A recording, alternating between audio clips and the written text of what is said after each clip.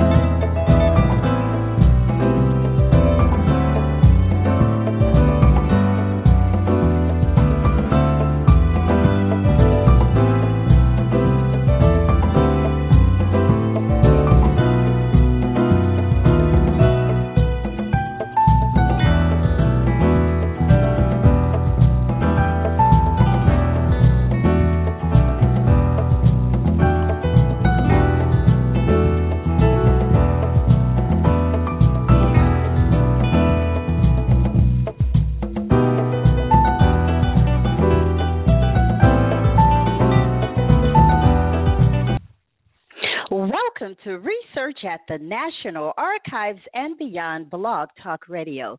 This is your host, Bernice Alexander Bennett, and I want to welcome the callers and chatters to Research at the National Archives and Beyond. This show will provide individuals interested in genealogy and history an opportunity to listen, learn, and take action. If you have logged in as a guest and you wish to participate in the chat, please sign in through your Facebook account or Blog Talk Radio. Well, tonight's show will focus on the typical actions in probate of a slaveholding estate with David Paterson.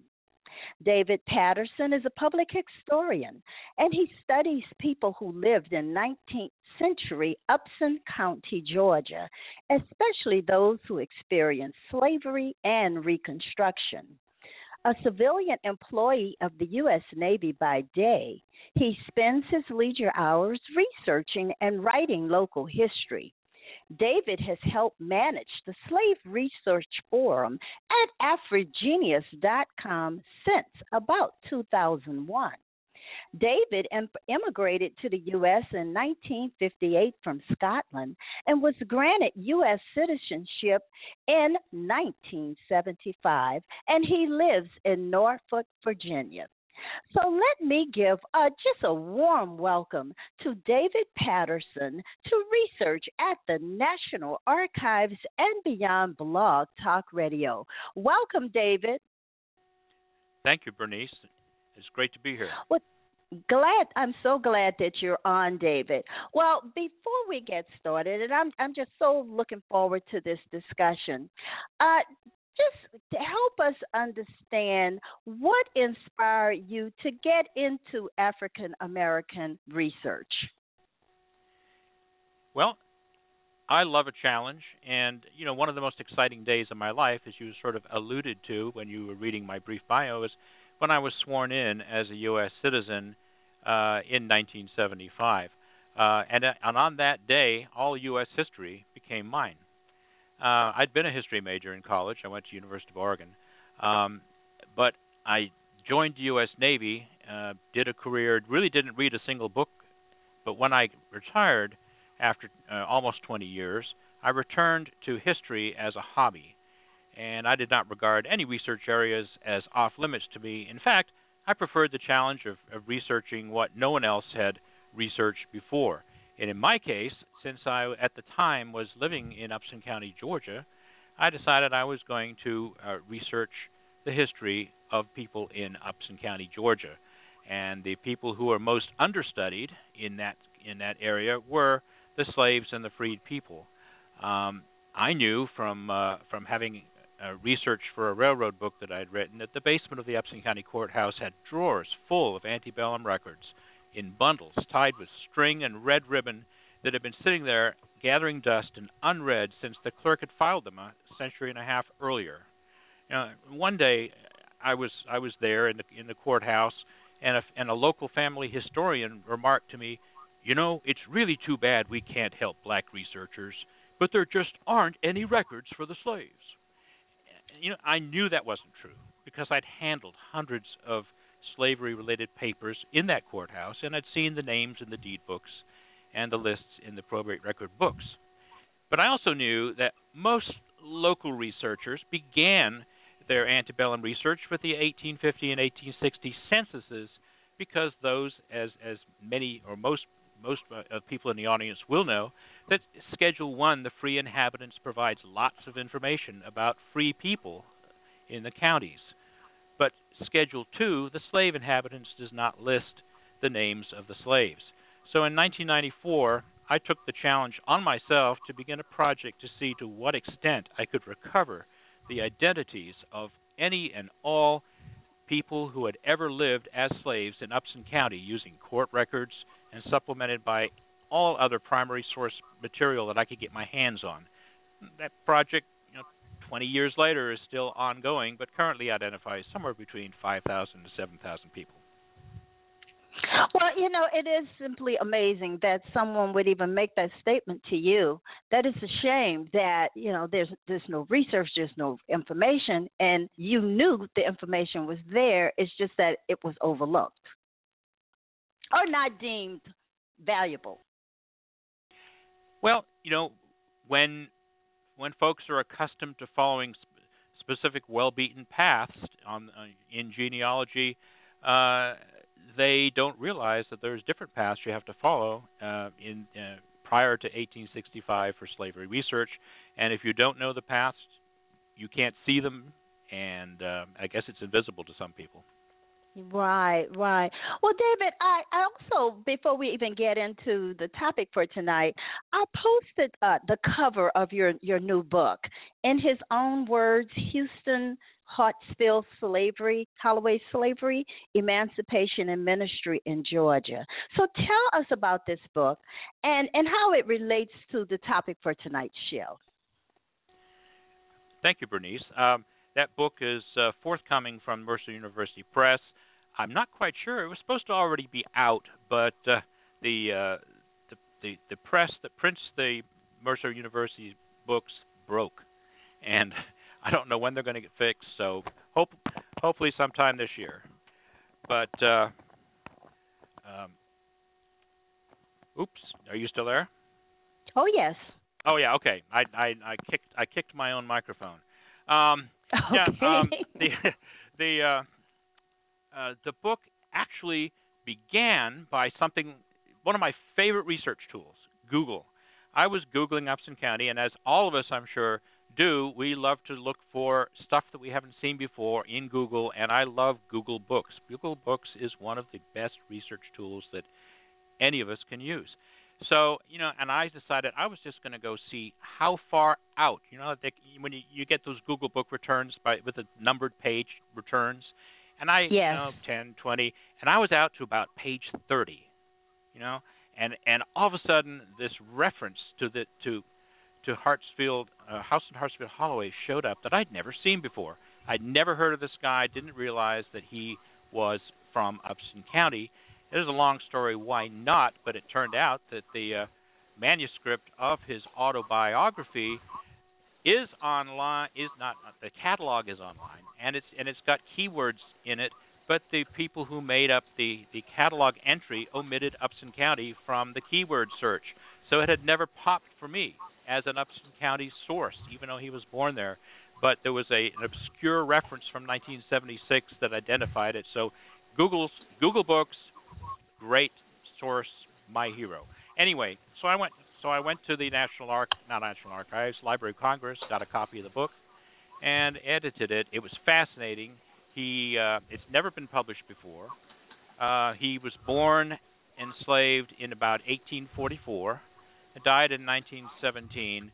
He writes an autobiography that's about 24,000 words long. The first half of the book deals with his time in slavery.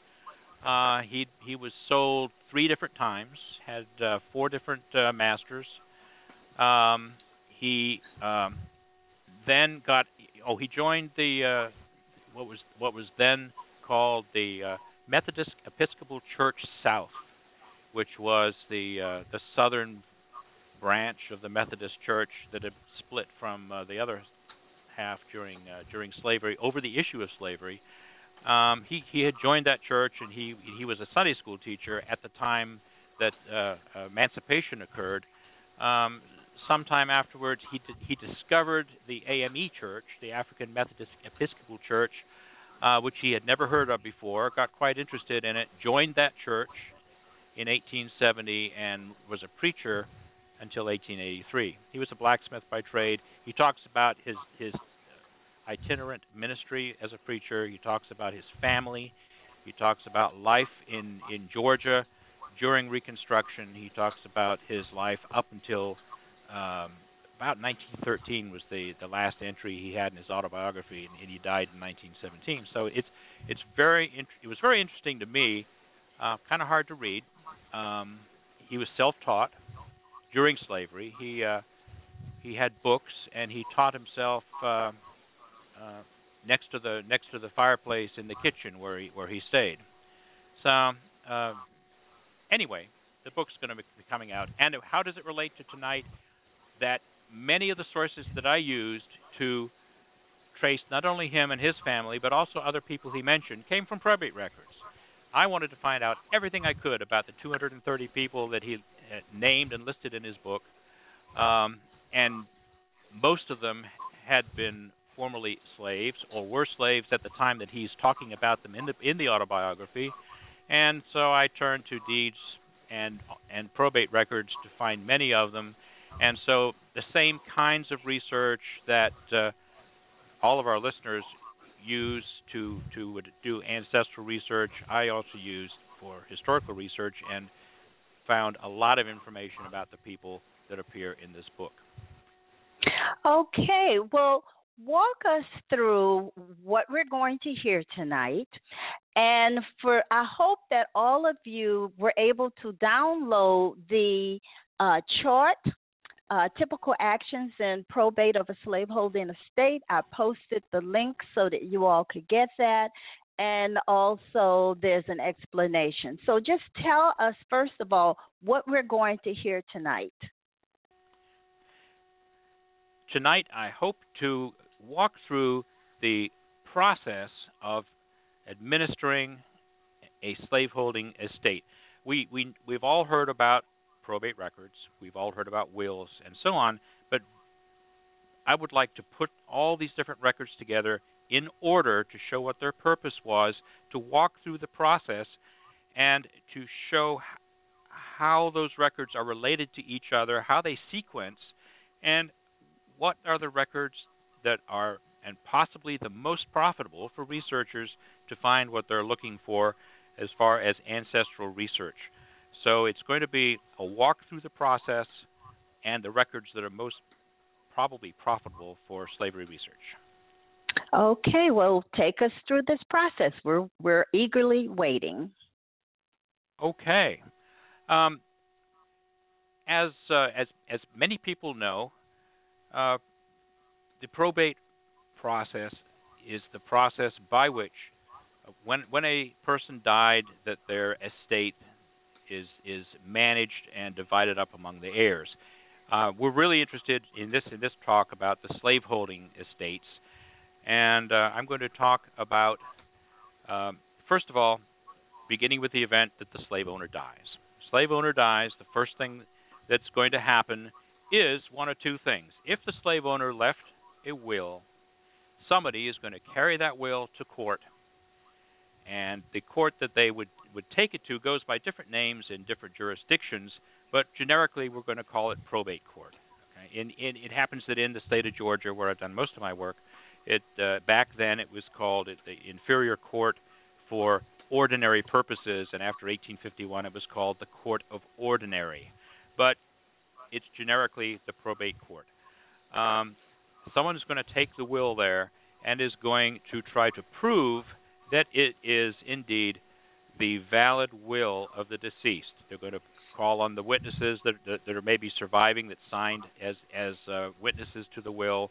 They're going to call those people in there and to prove that it is in fact a valid will, which is, where we get the word probate from.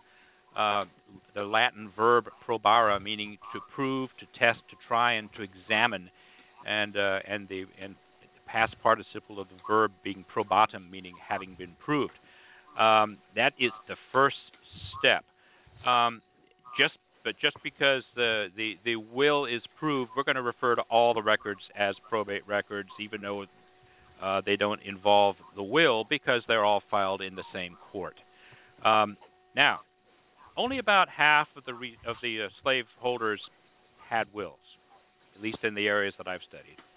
And I actually don't care that only half of them had wills, because I actually like intestate estates better. Intestate estates are estates in which there is no will. The person who died did not testify. Therefore, it's called that they are intestate. They didn't leave a testimony or a will, but they still go through a process. So you either have a will or you don't have a will. And then there's some terminology that we need to learn. If you had a will, the court will appoint an executor to execute the terms of the will. If the executor is female, she will be termed an executrix.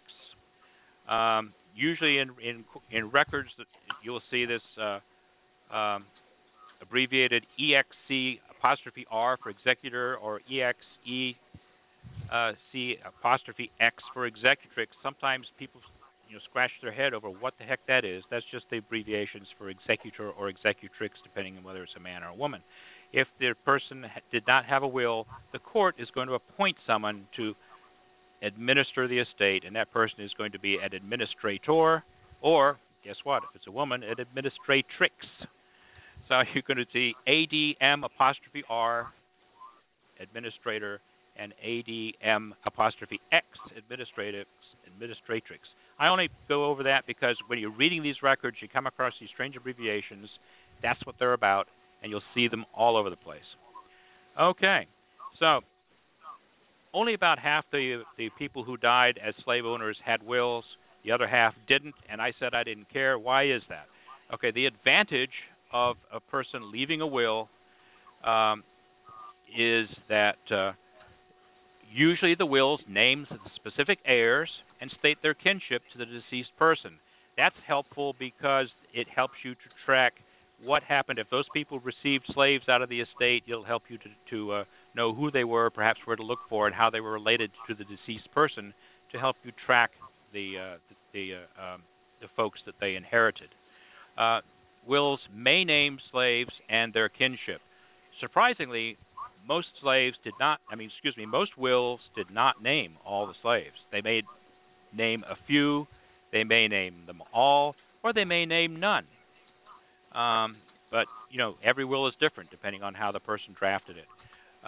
One thing that you do get from a will, though, is oftentimes the person will refer to previous deeds of gift to the heirs. They'll say, I'm not going to give son Johnny as much as I'm giving to daughter Jane because he received a previous gift of slaves.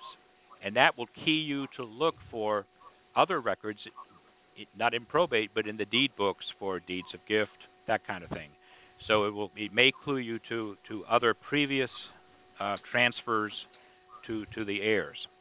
The kind of will that you really hate to see is the one that absolves the executor or executrix from making any returns to the court. Fortunately, you don't see that very often, but how dismayed I was when I saw a will that said something to the effect of, in order to prevent unnecessary expense to my estate, I hereby declare that my executor shall not be required to make any reports or returns of this estate to the probate court, which meant there was nothing else, just the will. So that was really disappointing. Fortunately, yes, that is disappointing. Yes. Yeah, that's very disappointing because the executor followed to the letter and didn't file any other documents. Fortunately, if there was no will, the state law requires an administrator or administratrix to report to the court, so you're not going to have that problem. Estates with wills tended to be settled quicker and leave fewer records than intestate estates in general, kind of my impression. Now, estates without wills, they often have more records than estates with wills, and often they dragged out longer. And so there are more opportunities to make records. And because the administrator or administratrix appointed by the court had to file these records with the court, there was no will telling them they couldn't do it. So I really like estates without wills. Now, the first thing that was going to happen, inventory and appraisement. Shortly, usually within a few weeks, few months after the person died, there's going to be an appraisement and an inventory of all the property in this state. Now, we're talking about slaveholding estates, so what we're really mostly interested in is the human property in the estate. And most of the time, you are going to see a list. It may be called inventory and appraisement, or it may be just called inventory. Sometimes it's just called appraisement. It'll be recorded where the other records are recorded in the book. Oh, let me talk about records for just a minute. Where they are. There are two kinds or two categories of record we're going to see: loose papers and books. Of course, when people made a report to the court, they were bringing loose papers, loose lists, loose reports to the court. Many courts have preserved those loose papers in what people commonly call the estate files. And that's where your original papers are. The advantage is that because they are the original papers, they are the primary source that is less likely to have transcription errors in it. The disadvantage is because they are loose papers, people have stolen them over the years or have decided that their family history is more important than the next person's family history, so they take them away with them. Or, in some cases, courts have cleaned the house and thrown them away. But the loose papers, always look for the loose estate paper files. The other source is books. Most jurisdictions, most states required certain records to be recorded in books for permanent record. So they would take these loose records that were submitted, copy them into the book, and then file the loose papers in the files. So the books, hopefully, unless something has happened to the records of the court, the books are going to be there even if the loose papers aren't. Again, because they have been copied by clerks, there may be some transcription errors. But I have found both of those records extremely useful. In fact, to tell you the truth, I did most of my work from the books because the loose records are oftentimes very patchy. But sometimes you can only find records in the loose papers because the law only required the clerks to record certain types of records. For example, we're going to I'm going to talk about annual returns and vouchers later. Although annual returns were required to be recorded in Georgia from the early 1800s, vouchers were not required to be recorded until starting in 1851. So there was a period of time when the vouchers were not recorded, but they are, if they exist, in the loose papers. So that's it. Books and loose papers, look for both of them. Normally, when people have microfilmed the collections, oftentimes you're lucky to see online digitized images, which is usually from microfilm. Like FamilySearch.org has a lot of all of the Georgia probate microfilm digitized and online, but those are the books for the most part. The loose papers are very often only in the courthouse, or if they've been transferred to an archive somewhere. So you might have to do some traveling to see the loose papers. Mostly it's just the books that have been microfilmed. Okay, that having been said, inventory and appraisement. You're going to see, when you see the inventory and appraisement, all the property. You're going to see the household furniture, the farm equipment. You're going to see the farm animals, and you're going to see the people. You will probably see the people named. Most of the time they're named, and they always have an appraised value. You can use the appraised value to estimate certain things about folks based upon what we know about their age. Are usually very young children, low appraised value, teenagers and young folks fairly high, peaking out probably in their 30s, and then their value declining unless they were highly skilled, like a blacksmith or a carpenter or some trade. And then very old people might even be valued at 0. Sometimes the lists will have age. Sometimes the lists will have parental relationships, usually mother and child. Sometimes list physical condition or health as an explanation about why the valuation was what it was. They may say someone is sick. They may say someone is old, or someone is crippled, or missing a leg, something like that. Lists, there was no single way to keep these lists in the appraisement. You may find them organized in following ways: men, followed by women, followed by boys, followed by girls. That's kind of dismaying when you see that, because that kind of blows your chance to find the family relationships within that list. But we will find ways to recover the family relationships later. But another way is sometimes the lists are by family order, usually mothers and children. Slaveholders didn't necessarily regard fathers as being an inherent and part of the family for probate purposes. Mothers and children, sometimes you'll find that list. And when you do find mothers and children, you can safely assume that the children are listed in age order from oldest to youngest. And then when you have multiple lists, we'll get to that in a minute, multiple lists, it's very helpful. But that's how you're going to see the inventory and appraisement. At a minimum, value, and most of the time, name. Sometimes you find something unhelpful, like if a person only had one slave, it'll say, Negro woman, $500. And you go, what was her name? You will probably find the name somewhere else. But for the most part, the names are there. All right, next thing you're going to see is an annual return. Annual returns are very exciting, especially the longer the estate was in process, because every year the administrator or administratrix, executor or executrix, had to submit a report to the court showing their proper custodianship of the property of the estate, and to show that they're properly managing it and not abusing or squandering the property of the estate for the heirs.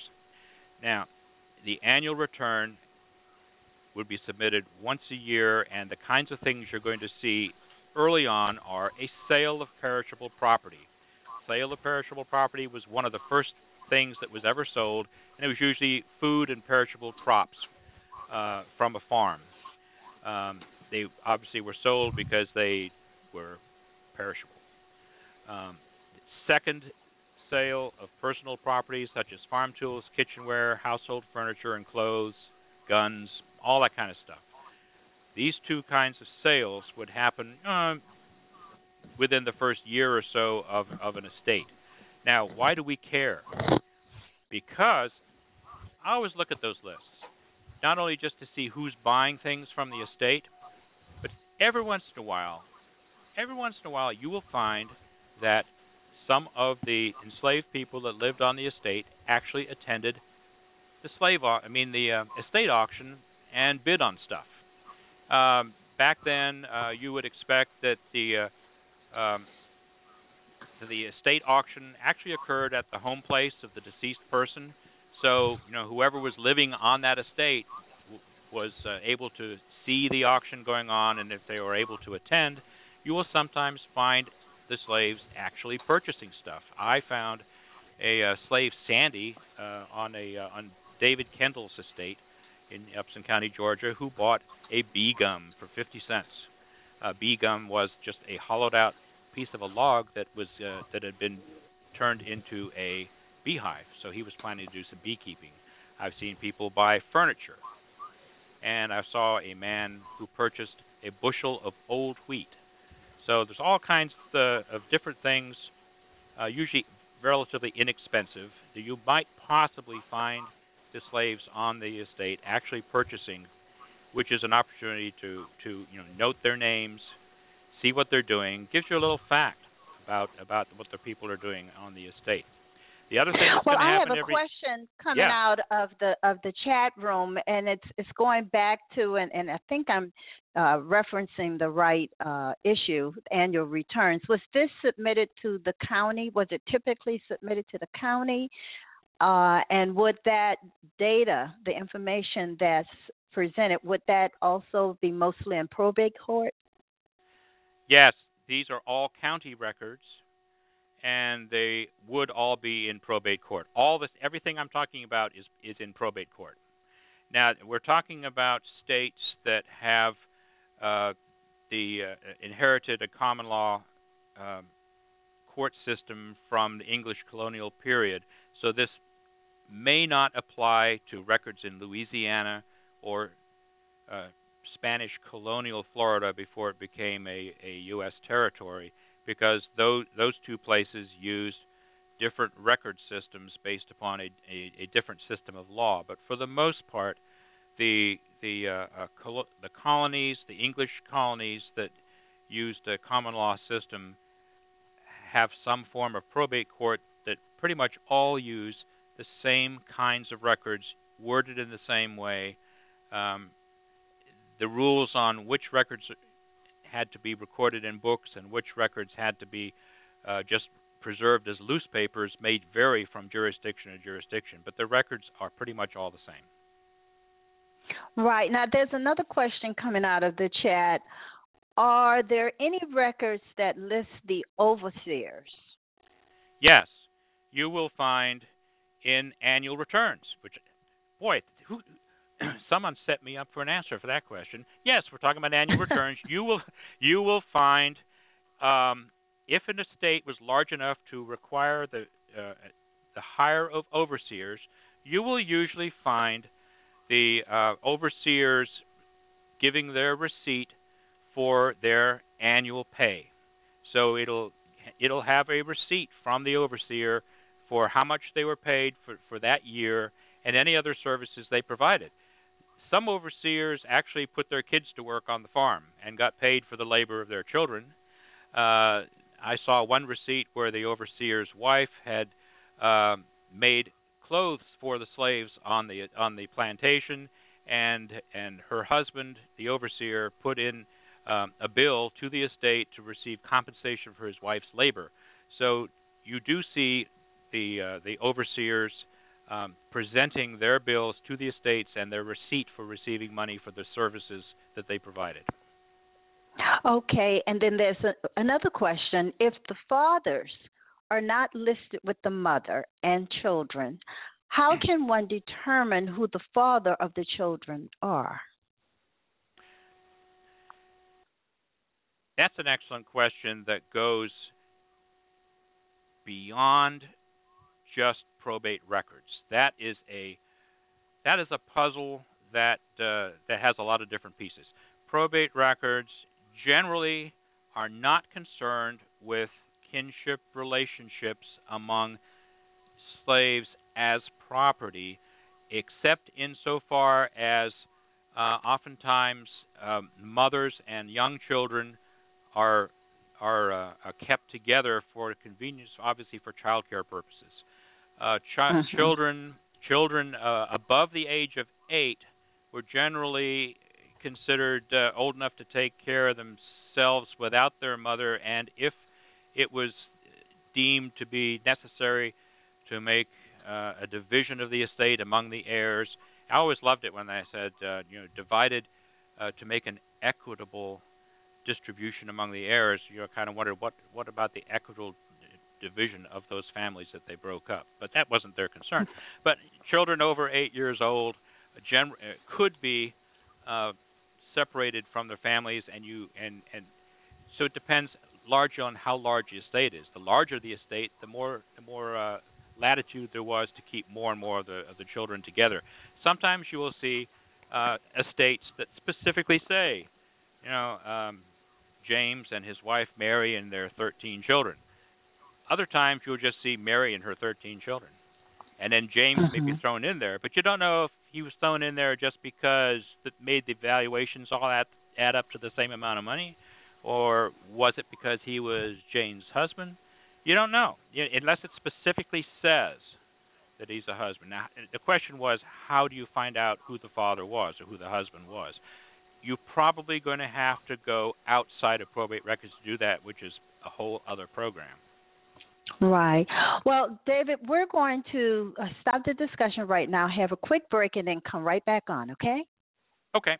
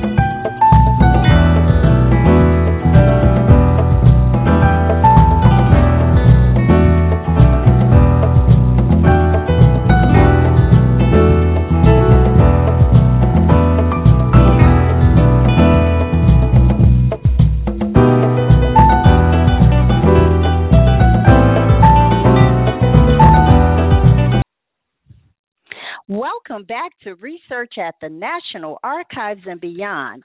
This is your host, Bernice Alexander Bennett, and we have been talking to David Paterson. David has been sharing with us the typical actions and probate of a slave owning. Now, I want everyone to remember that you can join me every Thursday at 9 p.m. Eastern Time, and I will have an expert to share resources, stories, and answer your burning genealogy and history questions.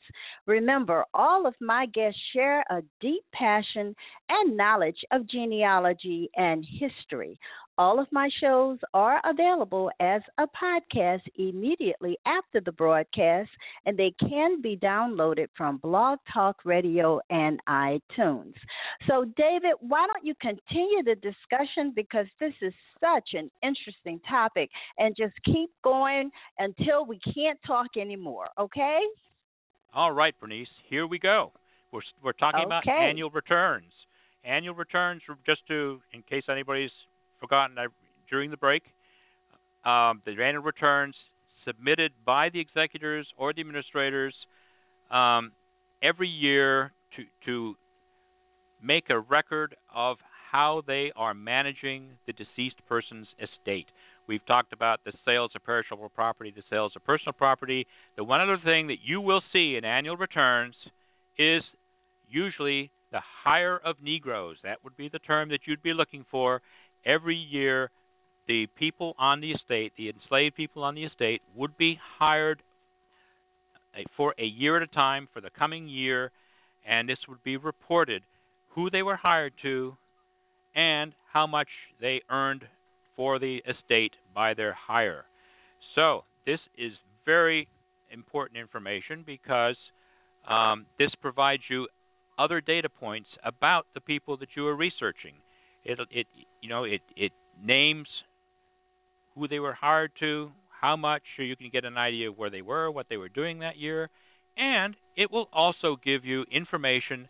If the estate's in probate for a long time, you will see that the hire of Negroes will also give you information about growth of slave families, and by families I'm talking about women and children. For example, you may see one year a woman hired with woman and child.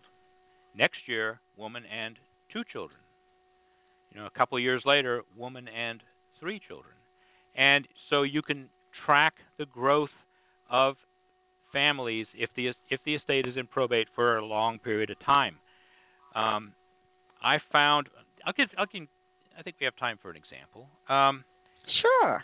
When I was looking in Pike County, which is next to Upson County, I happened to find a nice little mini example of an estate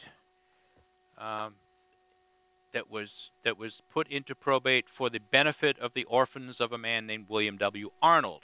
And the guardian was returning these annual returns. Now, this is a guardian return, but it's exactly the same format and contains exactly the same information as the probate of the estate.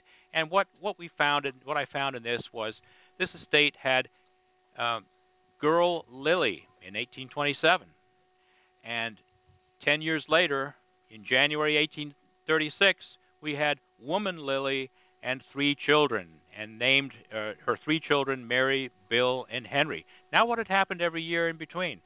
The annual returns said, that a certain person hired Lily in 1827 for $40.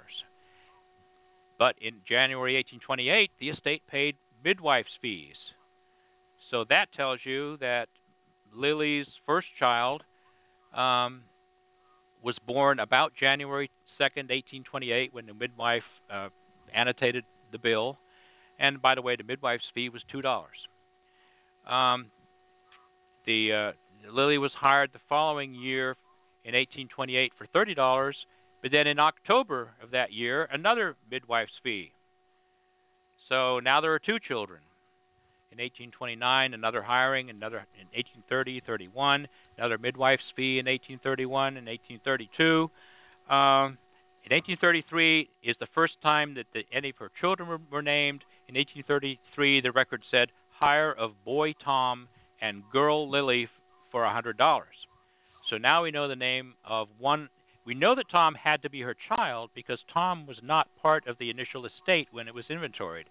So since his name pops up in 1833 as a person we haven't seen before, and Lily was the only female in the estate, it has to be her kid. 1834, she's hired again. Another midwife's fee in 1835, and so on. And anyway, then like I say, in January 1836, the estate is turned over to the orphans who are presumably now are adult, and it's Lily and her child Henry goes to one person, and then Mary and Will go to another person. So what we learned, because there were 5 different midwives' fees, we know that there were probably, or had to have been 5 pregnancies, of which 3 children lived, and we know their names. And because of the dates that we know that they were born, we can estimate how old they were when in the estate and what their birth years were. We also know that because Lily was distributed with her child Henry, but the other 2 children were not, Henry had to be the youngest, because that's the way they worked back then. They would give the youngest child with the mother because the child needed a mother's care, whereas Mary and Will would be the 2 older children, and probably because they're listed in the order Mary and Will, Mary's probably the oldest, and Will is the second, Henry is the third. So just from these hiring records and from the midwife's bills, we've pretty much been able to talk about at least the family growth of this girl Lily between 1827 and 1836, all of them submitted in annual returns. So that's a value of annual returns. I do want to talk about vouchers. Vouchers may be recorded or may not be recorded in the books, but they will be hopefully preserved in the loose paper files if your court has them. And again, we're talking about county records. This is at the county level, and these are all in probate court. Whatever court handled probate in that jurisdiction. Probate courts had different names. As I mentioned earlier, in Georgia at this time, they were known as the Court of Ordinary. In other states, they had different names. You just need to figure out which was the probate court for the state that you're researching, and then know that those are going to be in the county records. Vouchers. Vouchers were essentially bills submitted to the estate in which a person providing a good or service to the estate vouched that he or she provided the following good or service, and this is how much it cost, and please pay me. And then there would be a receipt. These vouchers are very useful in many cases. For example, and most of them are kind of boring. Okay, food, clothing for the kids, um, school books for the white children, all kinds of boring stuff. But for our purposes, the stuff that's really interesting are medical records, or medical bills, that document medical care to the slaves. These medical bills are normally transcribed right out of the doctor's record book. All merchants and people who provided service like doctors would keep record books just like they do today. And basically it was a copy of all the services that the doctor provided, the medications that they provided, and what date they provided the services.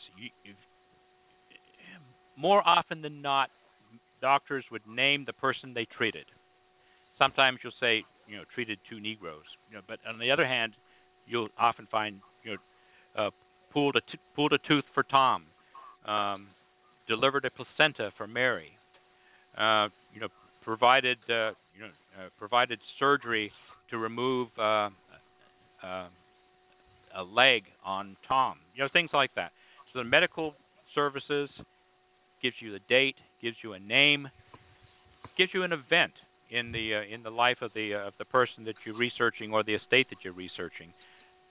Same with dental. Back then, dentists didn't do surgery and doctor work, but doctors didn't mind doing dental work, so doctors were pulling teeth all the time.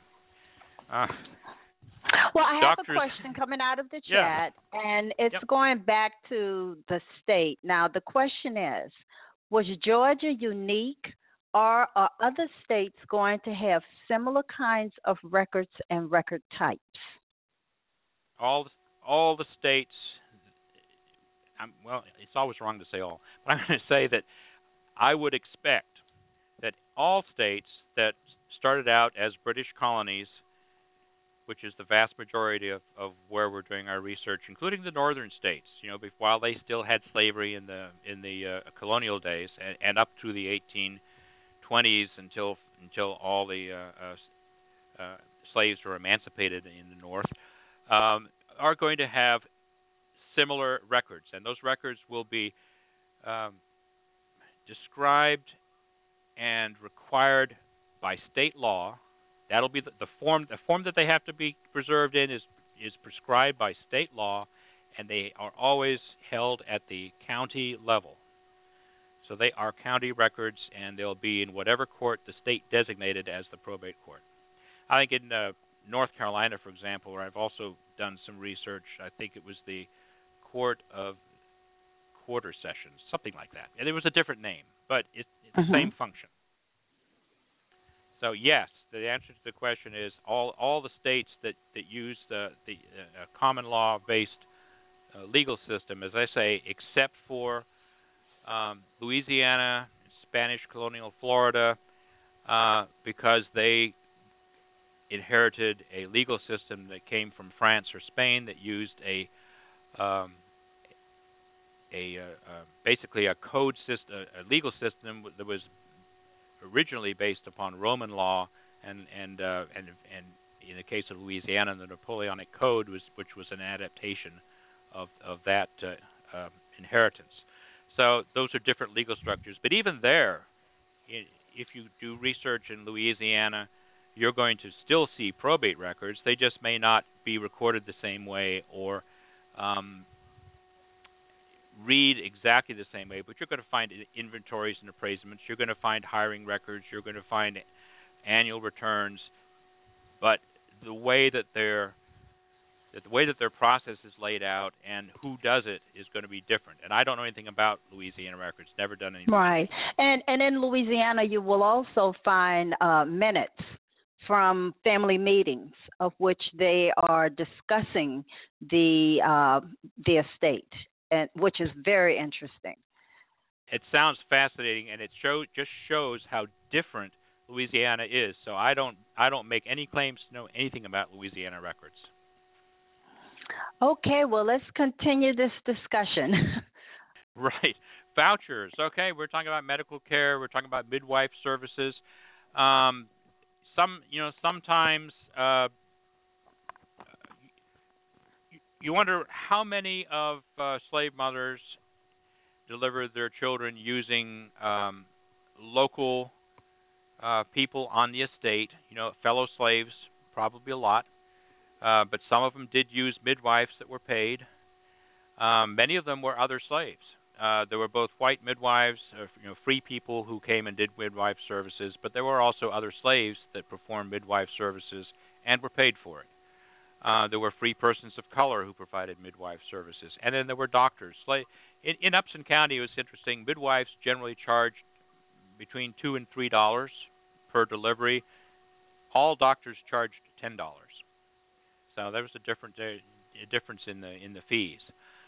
Sometimes doctors were called in because the delivery was a difficult one, or there was a problem going on. Other kinds of vouchers that you're going to see in the annual returns are from merchants that sold goods to the slave masters. Generally, these are really make your eyes glaze over. Sugar, coffee, napkins, dresses for the girls, and clothes for the boys, fishing rods, all kinds of everyday stuff that you might expect.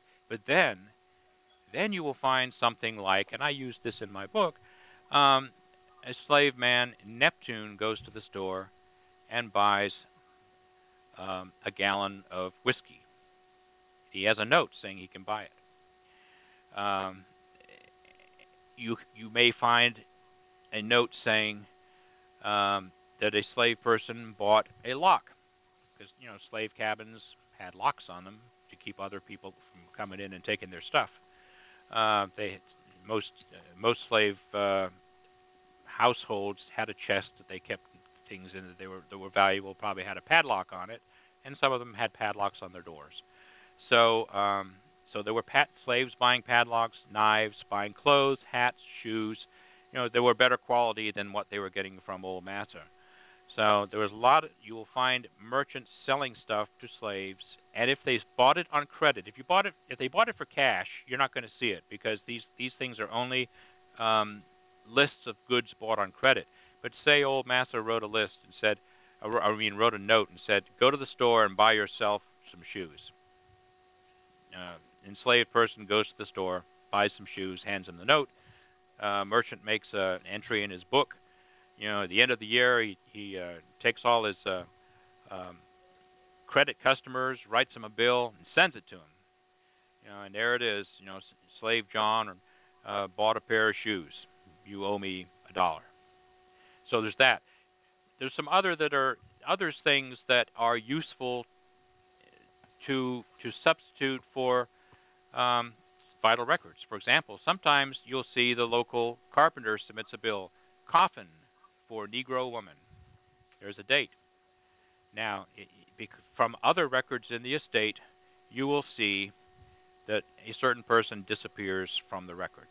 Sometimes the annual returns will say the following people died this year, and the following children were born to the following mothers.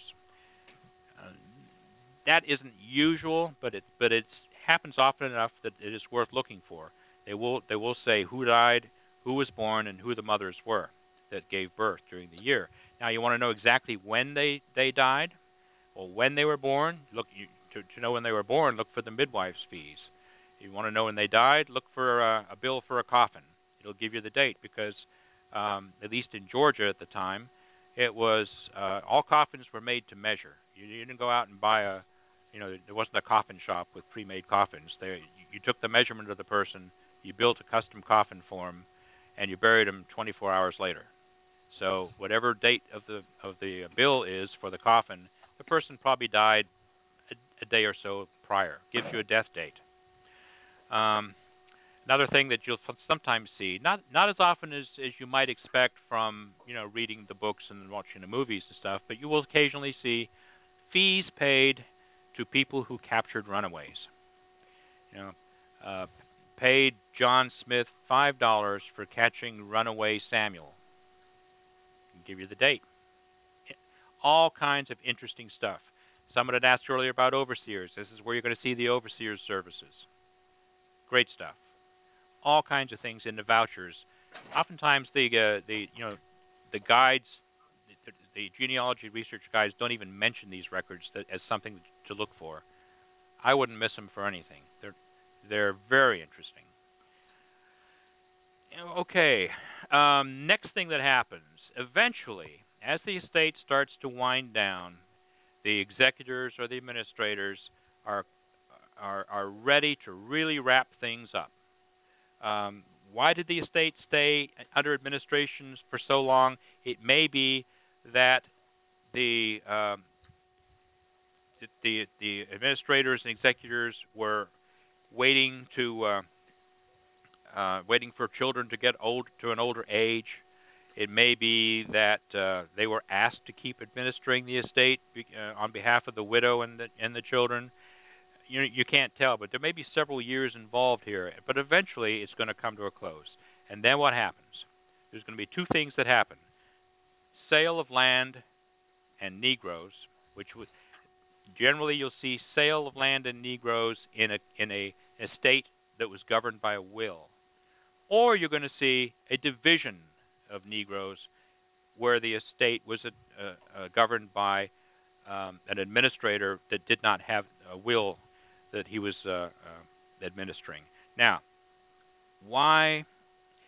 Under a will, of course, the will say what's supposed to happen to the property. And so if the will says, give Jim and Joe to this person and give Sally and Samuel to this other person, that is usually going to happen. But any of the slaves that are not specifically given as gifts in the will are probably going to be sold in an estate that's governed by a will.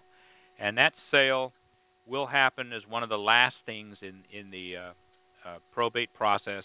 It will be a public sale. It'll be advertised, and the person who is administrating the estate, executing the estate, will have to submit a list of who he sold them to, and how much money. That is always a record that you're going to want to look for, and compare it with all the other lists previously to see how you can match up the people in the different lists. You match them up with the hiring lists. You match them up with the initial inventory and appraisement. You check every person and match them all up, and so you can track them through the years.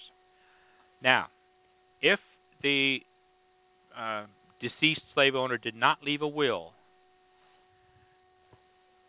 you're less likely to have a sale of slaves. Less likely. What you will more likely have, is a division. What happens there is that the administrator or executor will divide the slaves into groups that are evaluated as approximately the same value, but by each group, and they're grouped by the number of heirs that they have to divide them up by. And after they've got everybody divided up, they'll try to keep mothers and children together, fathers if they can, but you really can't tell who the fathers are. But oftentimes in later records, you may be able to identify that this was a father. But mainly it's mothers and children, and the more heirs that you have to divide it up among, the more likely the families are going to get fragmented. The fewer heirs they are, the more children are kept together. It's more convenient for the administrators and executors that way. It's all about the heirs. It's not about the slaves. It's not about the slaves. Well, there's a question in the chat, and the question is about that list that you mentioned. Is the list in the same section of the records as the inventory? We're trying to make it get clear about the list you mentioned. Yeah. Okay. All right. I was deficient in not mentioning this earlier. The record books are written in chronological order. Remember, there's people dying all the time in every county, and so there's always estates entering probate, being probated, and then and the process going on until eventually the process ends. But it's all happening simultaneously for dozens of estates at the same time. So you're going to see. In the record books, you are going to see all these different estates recorded chronologically by whenever the administrators or executors submitted their paperwork, and whenever the court clerk got around to recording it, in whatever order he happened to want to record it. Now, the good thing about these record books is they have indexes. So if you're looking for records in the record books, you always go by the index. The index will either be usually in the front of the book, excuse me, and with an alphabetical list, or in the back of the book, or sometimes they had a separate index that was a separate set of pages from the book that was slipped into the front. But hopefully you will find that there is an index. Now, the index will be indexed usually by the name of the executor or the administrator, not by the deceased, because that's the person who's actually submitting the paperwork to the court, and that's the person who is accountable to the court for the property in the estate. So their names are so you got to know who the executor or administrator is. And then you go to the index, look it up, and you'll see a whole string of page numbers. And the inventory and appraisement will probably be the very first, earliest page number. And then a couple hundred pages later, you'll see another page number indicating the first annual return, the sale of property, hired Negroes, etc. It won't say that, but it'll give you a page number, and then you got to look it up. And then a couple hundred pages later, you'll get another annual return. These books, if you've ever played with these books, they're huge. I mean, we're talking about record books that not only do they weigh a lot, but their pages, they may have 800 pages in each book. So you that's why you'll have dozens of estates covering many years, and so you may have to look in several different books. But there will be an index, and you just follow the page numbers. If the index is missing, well, then you've got a big search. Mm-hmm. There is one other thing I ought to mention, and that is that depending on what the state law said, and also depending on the practice of the court clerk, unless someone told them explicitly how to do it, they did it their own way. There are some courts you'll go into where inventories and appraisements are in one book, annual returns are in another book, sales and divisions are in another book, and vouchers are in another book. And then you go to the next county over, which is in the same state, go into their courthouse, inventories and appraisements and annual returns are in the same book. Vouchers are in the same book. It depends on how the clerk was taught to do it, or how he felt like doing it, or maybe he did it the way he saw it when he in the county that he came from before he came there. So you have to learn the contents of the books, and they will vary from county to county, even within the same state, unless the law explicitly said you have to do it this way, because they could do it as long as they recorded it. The law didn't tell them how to record it; they just had to record it somehow. Mm-hmm.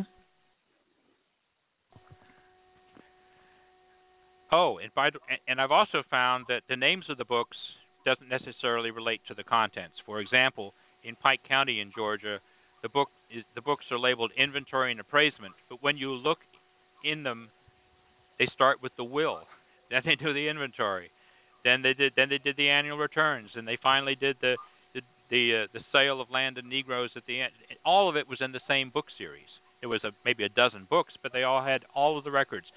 Sometimes you'll find that the book names were assigned when the books were rebound, okay. maybe decades later. And oftentimes, when they would give these books to the binder and say, "We need to rebind this book," he would flip it open to see what the first record was, and the first record says, "Will of Johnny Jones."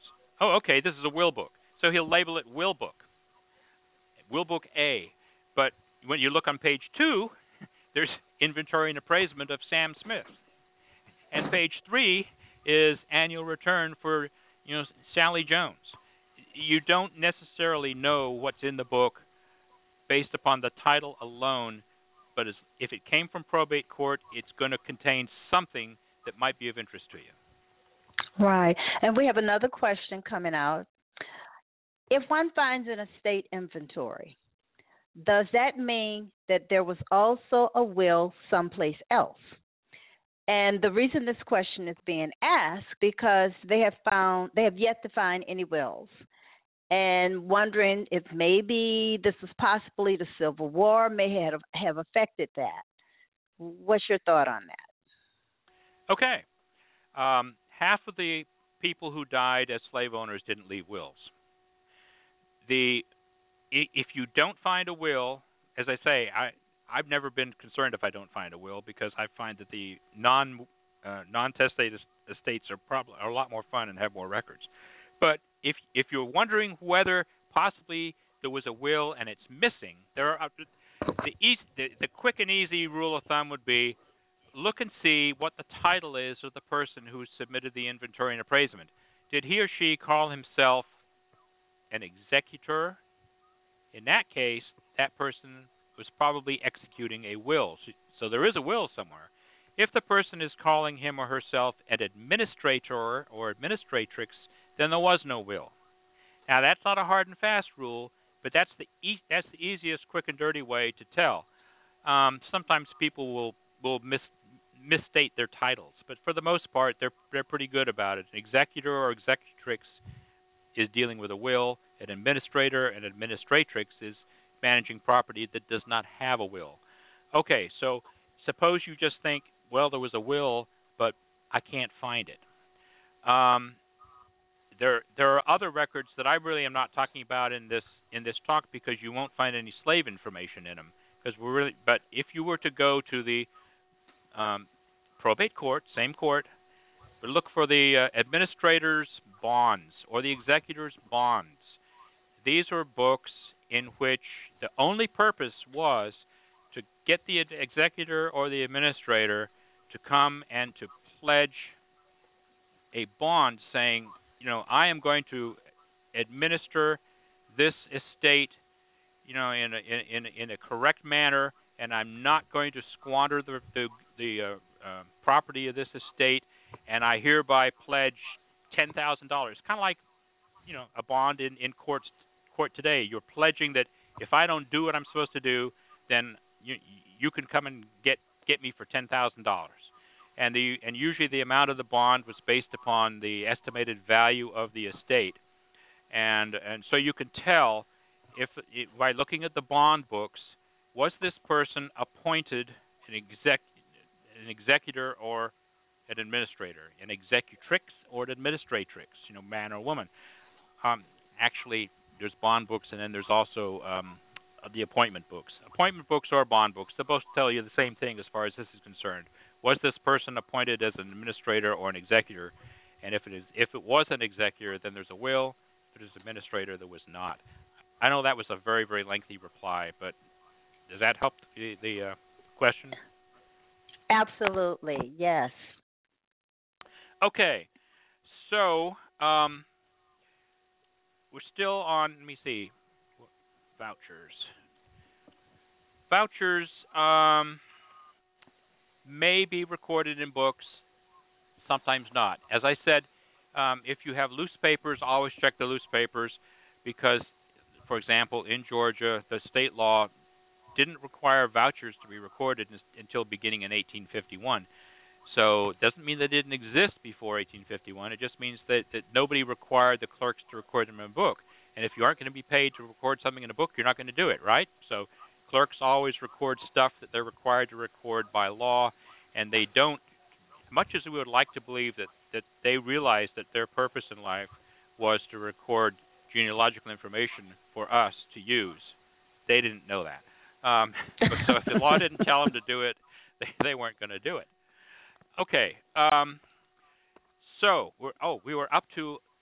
we got up to sale of land and Negroes, which is generally something that might happen with an estate with a will, or the division of Negroes. The division of Negroes was basically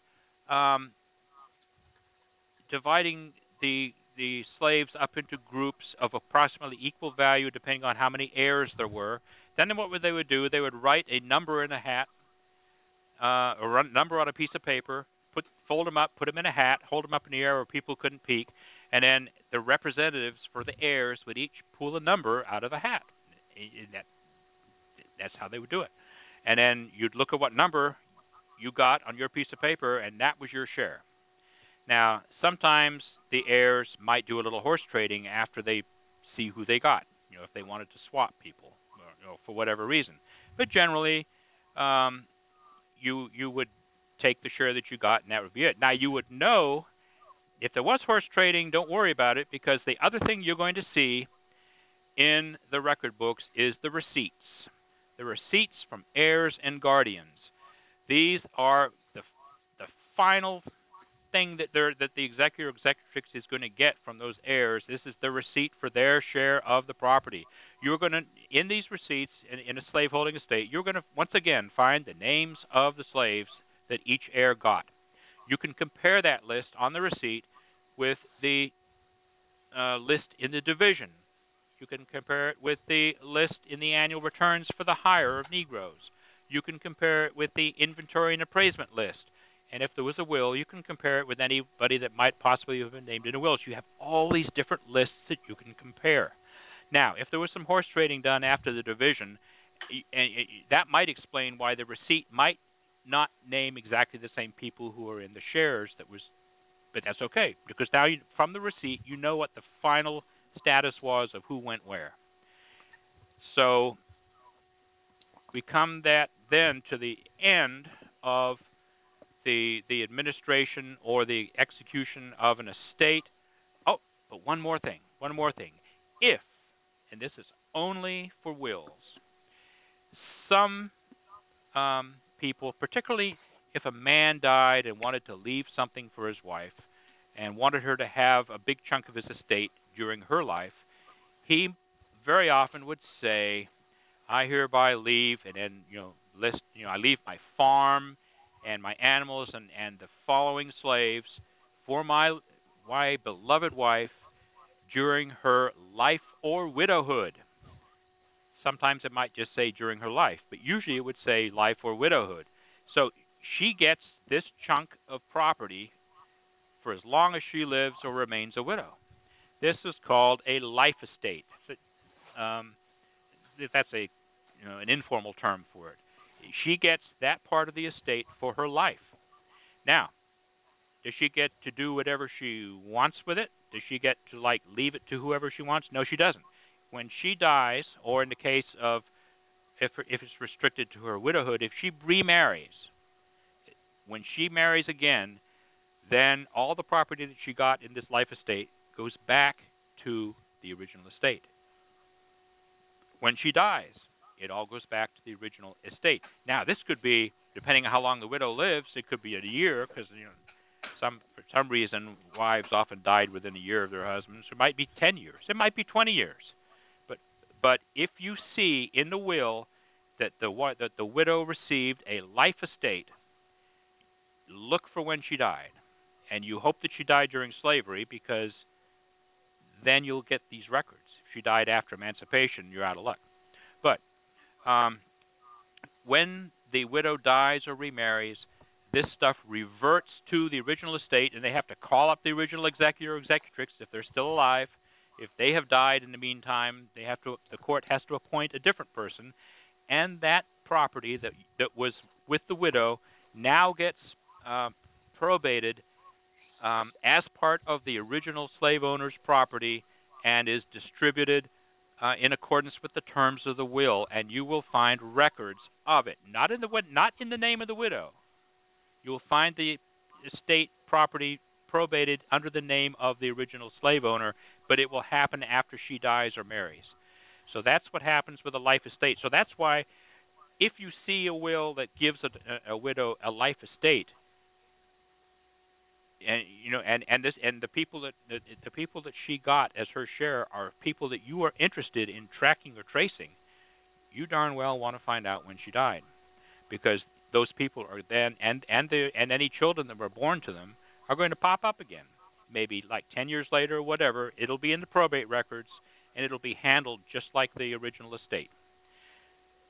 Now, that's only for estates with wills, because estates without wills couldn't make a life estate because there was no will to make it. So you don't have that problem with, or not You don't have that opportunity. Problem, opportunity, depending which way, glass half full. Depending on. Well, David, there is a question yep. coming out of the right. chat. Now, during slavery, if a daughter inherits slaves and she gets married, does the slave retain the surname of the original slave owner or assume the surname of the daughter's husband? Okay.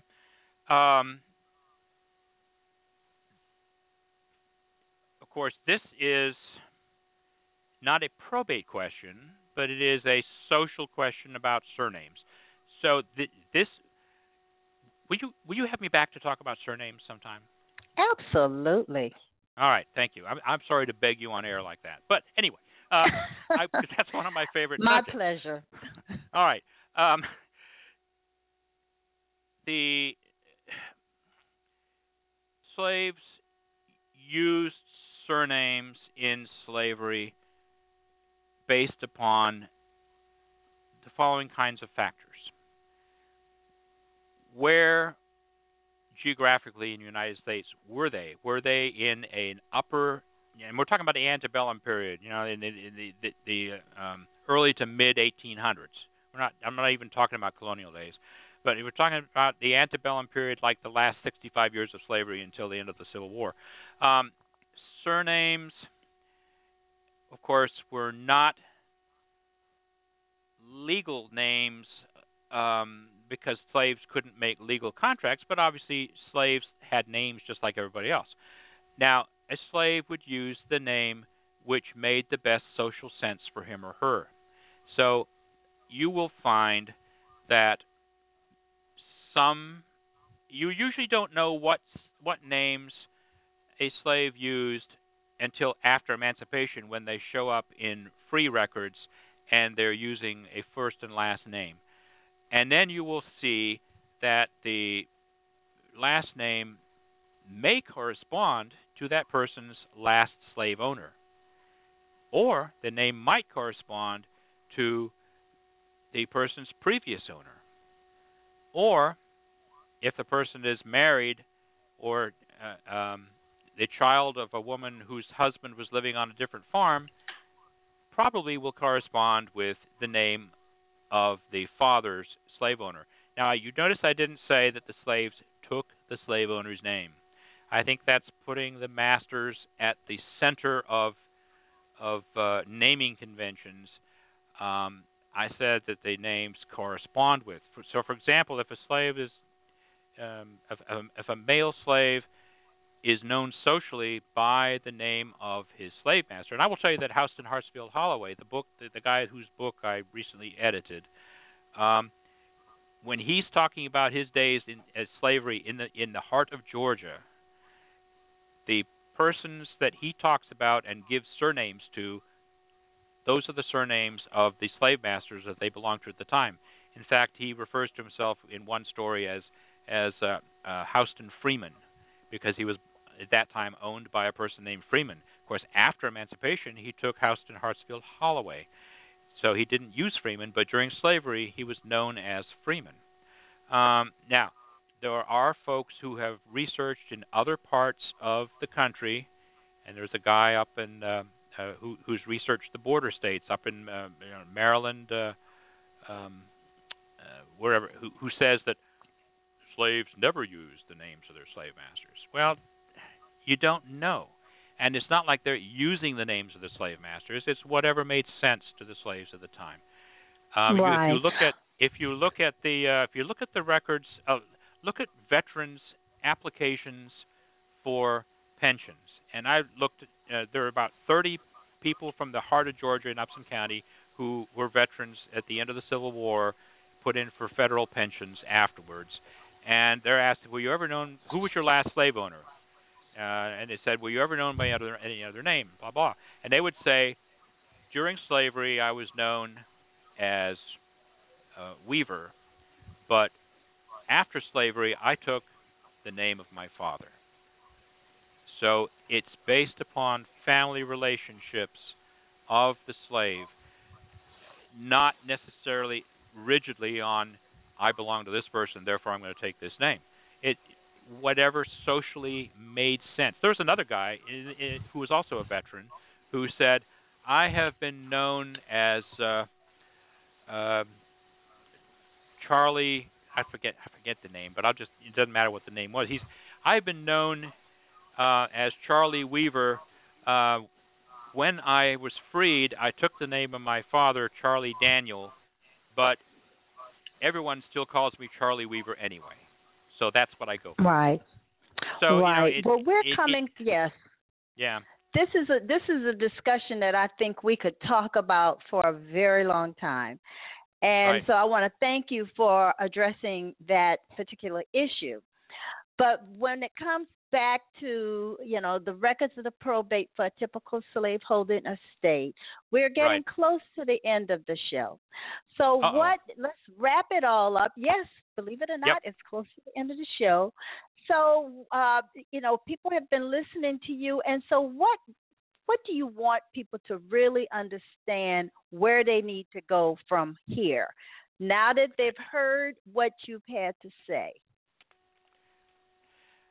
Keep in mind, if you haven't researched in probate records before, they are county records. There is a court in that, or was a court in that county that was responsible for probate actions, and you need to know the laws of the state to figure out which court that was, and that's where your records are going to be.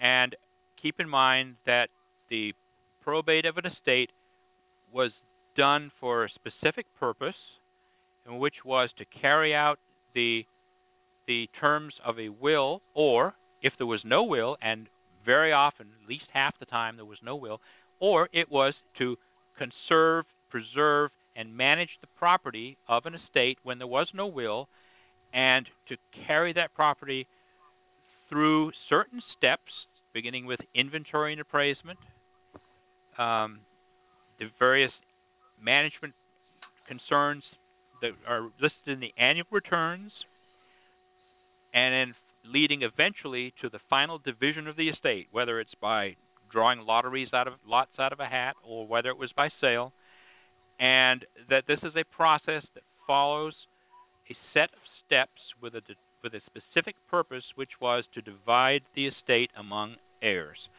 And that if you know what the intent was, and you know how to find in the jurisdiction that you're talking about, which is state and county, you know how to find what court it was, and be on the lookout for all these records that are in the little guide that you provided the link for. By the way, one page is the diagram, and then the other page was the brief description that describes each of the kinds of records that I have been going on and on about. So that is what I would like everyone to take away from that. There's a process, there was a purpose, and you can make those purposes and that process work for you by looking in these records for the kinds of information that will help you surface the enslaved people from these estates by name, by relationship, and be able to find out, to wring every bit of information that you can out of these records to provide yourself the most information about them. And that's about it. Well, thank you so much. And David, we have a recommended session, and it's what happens when there's a fight between the heirs. Okay. And what we can find in those records, which would be a very interesting session indeed. Yes, and those are very much fun. Yes. Yes. Yeah, those are great, in because fact, they you're will being asked to come back for part 2. Oh, it'll only take another hour. Okay. Then we will definitely continue this discussion with a part 2, and I hope, listeners, you have been given your orders. Go out, review a will, review the probate records, really, analyze them, because David has told us there's so much to find in those records. Believe me, you will be so pleased. So, Good evening, everyone. Thank you so much, David Paterson, for joining us tonight. And please remember, everybody, your ancestors left footprints. Therefore, you should follow the clues that are presented to you through oral history, family records, probate records, and research at the National Archives and beyond. You can continue this discussion on the Research at the National Archives and Beyond and Afrogenius.com Facebook pages. And also remember to listen to the African Roots podcast with Angela Walton Raji on Friday. Thank you so very much for joining Research at the National Archives and Beyond Blog Talk Radio. This show is sponsored by your host, Bernice Beebe's Genealogy Research and Educational Services, LLC, and my website is www.geniebroots.com. So I look forward to everyone joining me next Thursday.